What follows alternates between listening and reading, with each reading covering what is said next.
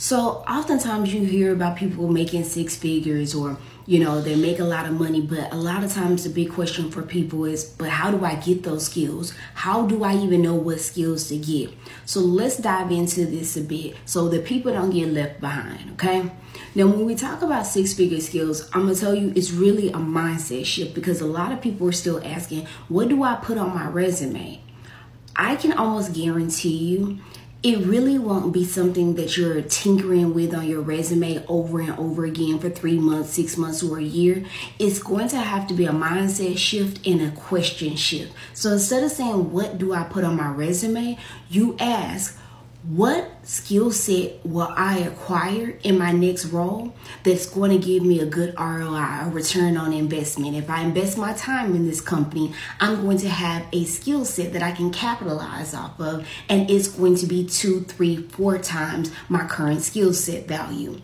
And so that's the difference between people who are truly making money moves in their career and people who are making pocket change moves, because it's easy to pivot.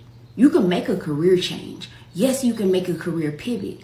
But if you are not intentional about that, it will be a luck of the draw where it's, I got a few good skills. Now, what roles can I apply for?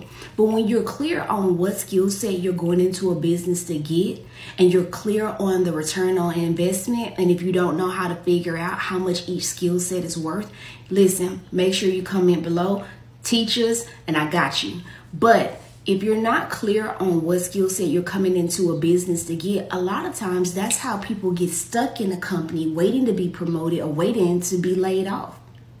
It starts with you having a clear path on your career to where you want to go.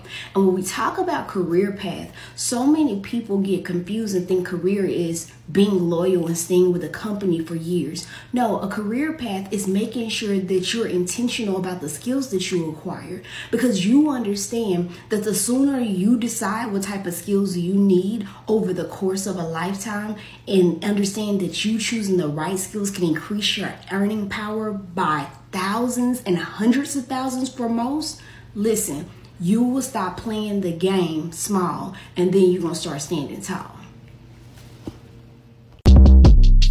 Shortcast Club.